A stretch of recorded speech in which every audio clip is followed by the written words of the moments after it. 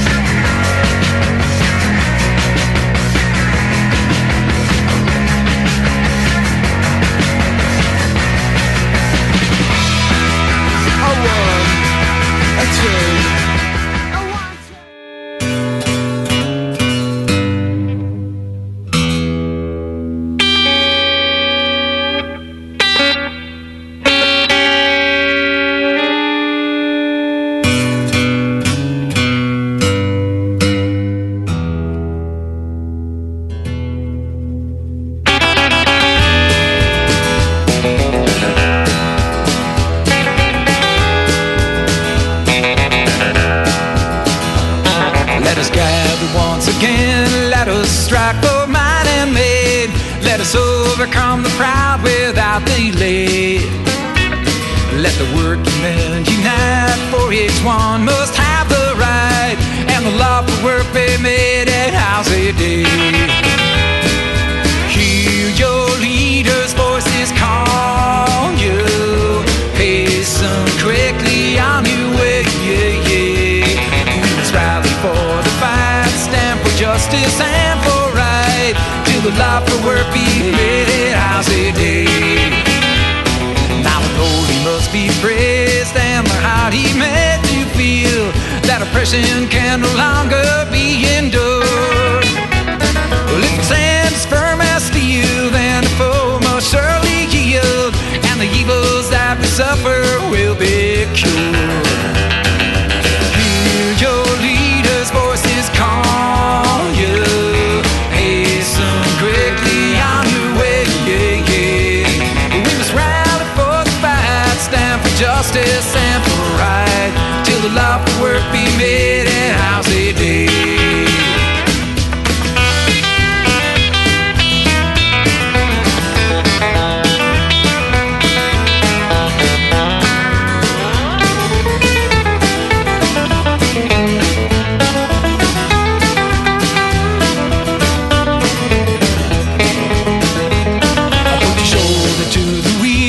Press your foe beneath your heel, let the working men be steady in the fight. We must break that tyrant's power, now's a glorious day and hour. If we strike, we'll surely win that cause aright. Hear your leader's voices call you, hasten quickly on your way. We must rally for the fight, stand for justice and for right, till the law for work be made at house a day. Till the law for work be made at house a day. Till the law for work be made at house a day.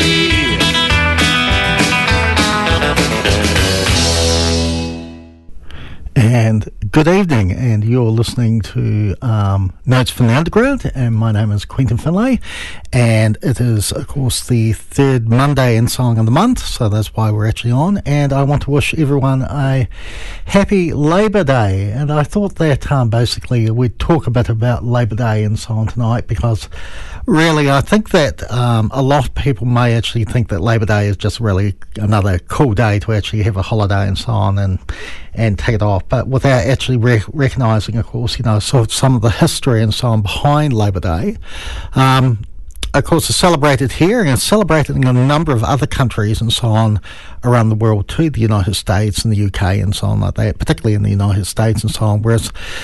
And I want to dispel something first of all. Labour Day has nothing to do with the Labour Party. Nothing at all.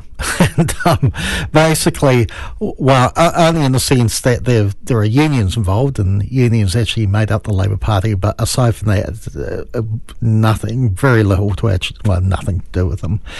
So what is Labour Day about here in New Zealand? Well, Labour Day here in New Zealand is basically the result in song of the activities of one man, a person that people might actually know, or some people you might have actually known, called Samuel Parnell.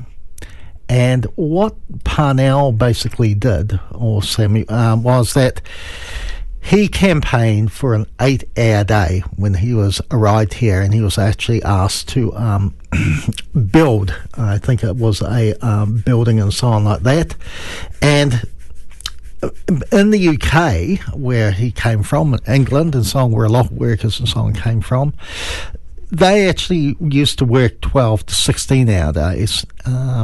People think about the, how long we work now, but essentially back then, of course, it was not uncommon for workers to work 12 to 16-hour days, and essentially there was a big campaign actually in the United States against the 16-hour day and going to the 12-hour day, which the employers at the time opposed. And of course it was also expected too. The other thing was that you could sometimes, particularly if you're women workers, take your work home with you. So, essentially seamstresses and so on would take work home with them and work at home and so on, as well as working in the factory and so on too. The sort of the ultimate in workplace flexibility and so on, and the employers really loved that as well. So there was a great demand from the emerging unions at the time and from workers and so on in the UK at the time to actually have an 8-hour day. 8 hours for work, 8 hours for rest, 8 hours for sleep. Okay, and that became the catch-call and song of the labour movement. Now, here in New Zealand, of course, what happened was that essentially with the arrival of British settlers and so on like that, or British colonists in the 19th century, the employers didn't have the same sort of clout that they actually had in the UK, because essentially they needed things done. There was only a limited labour force, and essentially really Labour could actually tell employers, well, no, we didn't actually want to do that, and this is essential work the hours and so on that you want, and this is essentially what happened. So Parnell arrived aboard a ship called the Britannia, and essentially on the way on the ship, he met a guy called, or a store merchant called George Hunter. And essentially what Hunter wanted, of course, was to hit the ground running, and basically he wanted Parnell to build him a new shop, and he wanted it done basically as soon as they get off and so on of the boat. And Parnell's response essentially was the following: I will do my best, but I must make this condition, Mr. Hunter, that on the job the hours shall be only 8 for the day. There are 24 hours per day given us. 8 of those should be for work, 8 for sleep, and the remaining 8 for recreation, and in which for men to do those little things they want for themselves. I am ready to start tomorrow morning at 8 o'clock, but it must be on those terms or none at all. And of course Hunter said, well, Mr. Parnell, that in London the bell rang at 6 o'clock. If a man was not there ready to turn, he lost a quarter of the day, because, employers were so generous and so on like that. And Parnell said, we're not in London. And of course, with few tradesmen in the younger settlement, Hunter really had little choice but to accept this carpenter's terms, and as Parnell later wrote, the first strike for 8 hours a day the world has ever seen was settled on the spot. Basically, the employers had no option but to succeed, and so they backed down. So where in the United Kingdom, of course, Parnell would have been expected to start at 6 o'clock, probably work a 12-hour day, and essentially then go to bed and so on at the end of it and start again the next day. They didn't have the same sort of sway here, so he could dictate his own terms. Now, other employers, as you can imagine, tried to actually impose longer hours as well. But by this time, Parnell had got himself organised, and he enlisted the support of other workmen. And basically, they went out and told workers arriving on the incoming ships, of the local custom of the 8-hour day. And so basically what happened was that the employers had no joy trying to actually get workers to work their 12 hours days as they had in the UK. And In October 1814, a meeting of Wellington workmen apparently resolved to work 8 hours a day from 8 a.m. to 5 p.m, and anyone offending would be ducked into the Wellington harbour. So they'll be throwing off the wharf. And so basically that was essentially the story of the 8-hour day here in New Zealand. And as I said, essentially, even though the employers did actually come here, and particularly with the advent and song of sweating or industrialisation, particularly in Dunedin, where they forced a number of people and so on to work over those 8 hours, they were never really successful. Essentially, most workers accepted the 8 hours a day, and after a while the employers were forced, even those who actually had heavy industry and so on going, like in the sweatshops and seamstress and so on like that, they were forced to accede to this demand. Now, as the 50th Jubilee of European settlement in New Zealand approached in 1890, the emerging trade union movement and, essentially unions had become established and so on since the 1870s, began to look to its origins here in New Zealand. And as a result, Parnell, who at that time had basically retired and bought land in Karori and actually established himself as a farmer, he essentially was invited to write a short narrative of the introduction of the 8-hour day, and Wellington citizens formed a committee to honour him during the first annual Labour Day demonstration on 28th of October 1890. So essentially, basically 3 days and so on from there. So it was 28th. And essentially seated on a brake drawn by 4 horses on a wagon, he headed the march to Newtown Park, where he is heralded as the father of the 8 hours movement. Now, there were certainly other people and so on who thought that they were more, they were also worthy claimants and so on to the title. And they sort of came up, particularly after Parnell died, because essentially he died very shortly after that, actually in 1890. I don't think he actually even saw the election, or he did see the election, but he didn't actually see the first Liberal government and so on get into power, because they got into power in 1890 and started and actually formalised the 8-hour day. But Parnell had basically really sort of stated his own claim. He had marked his own claim and so on to the 8-hour day. And he did that actually as far back as 1878, when many of his alleged rivals, who later on said, no, we did it, were still alive. And he declared that he was the one who established the 8-hour system in New Zealand in the year 1840. No one wrote against him. No one contradicted him. They just accepted it and so on at the time. So I think it's really beyond doubt that Parnell is the father of the 8-hour day and so on here.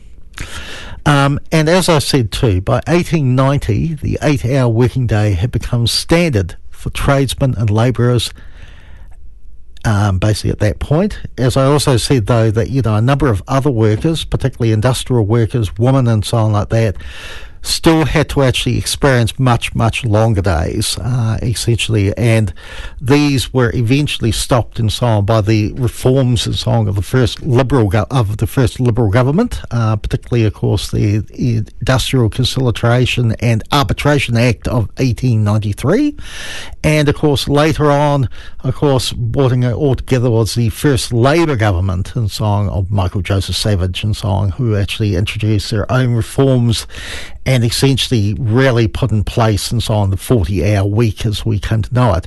Things, of course, that have now been sort of put in real jeopardy. Someone has pointed out and so on to me, that no one works 40 hours now. In fact, it's quite proven that New Zealanders actually work far in excess of 40 hours and so on, and have done and so on for a considerable time, at least since the 1980s. So, but, the 8-hour day was standard here. It was done for a very good reason.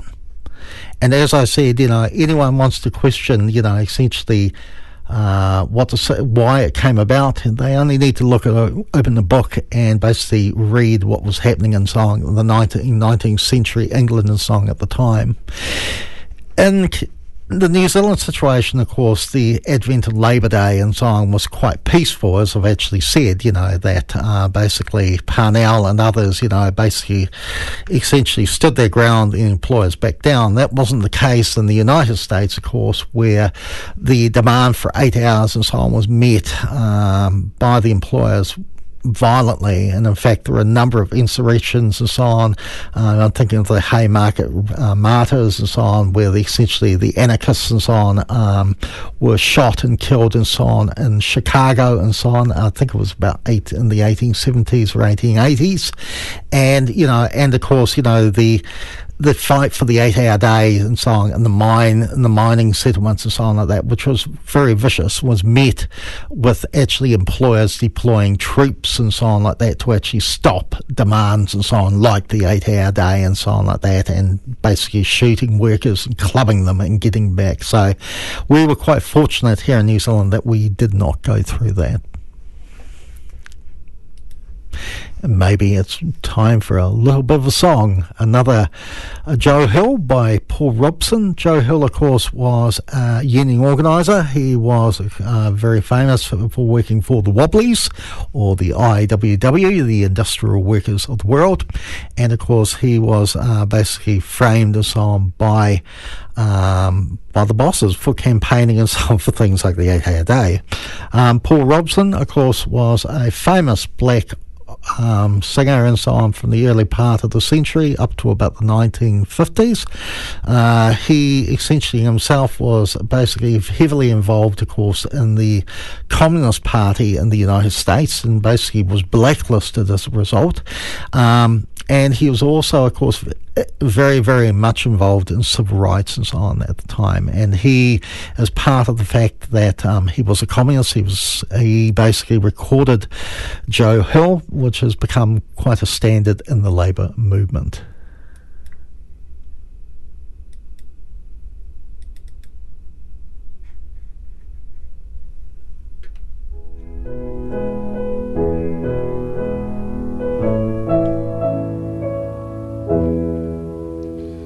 I dreamed I saw Joe Hill last night, alive as you and me. Says I, but Joe, you're 10 years dead. I never died, says he. I never died, says he. In Salt Lake City, Joe, says I, him standing by my bed. They framed you on a murder charge, says Joe, but I ain't dead. Says Joe, but I ain't dead. The copper bosses killed you, Joe. They shot you, Joe, says I. Takes more than guns to kill a man, says Joe, I didn't die. Says Joe, I didn't die. And standing there as big as life, and smiling with his eyes, says Joe, what they can never kill, went on to organize, went on to organize. From San Diego up to Maine, in every mine and mill, where workers strike and organize, it's there you'll find Joe Hill. It's there you'll find Joe Hill.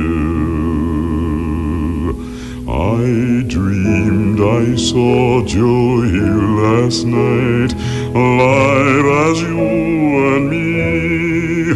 Says I, but Joe, you're 10 years dead. I never died, says he. I died, says he. I never died, says he.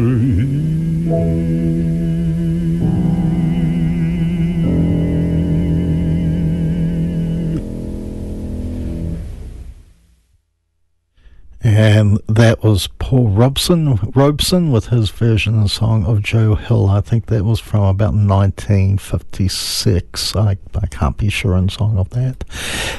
Just returning briefly and so on to Samuel Parnell. I hope that today has, or my little discussion before has sort of been illuminating where the day actually came from.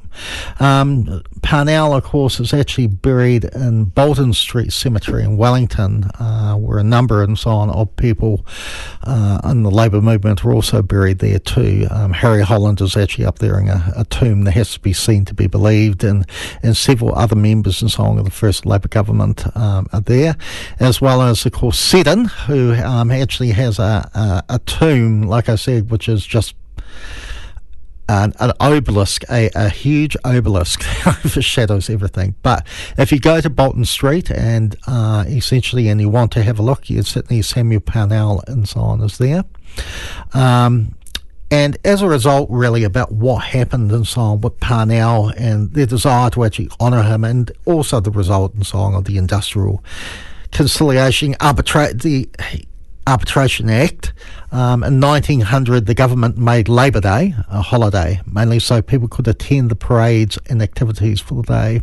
Now, unfortunately, we don't really have parades and activities now, and it's a pity. It's just treated as a normal holiday, but I think that people need to be aware that essentially the only reason we have this day, and indeed a number of days, including the weekend, Saturday and Sunday, because it used to be very common to actually work on those days and only work on a Saturday and take Sunday off or half a Sunday, was because of people like Samuel Parnell and also because of the Labour movement. And I finish off with a bit of a poem and song about Parnell, and that was, he worked with head, with heart and hand, from early youth to age, and in a new unfettered land he taught his presumed sage. 8 hours for work, 8 hours for play, and 8 hours for sleep exhale. This was the charter for each day of our wise king Parnell. And with that, I'll leave you for another month.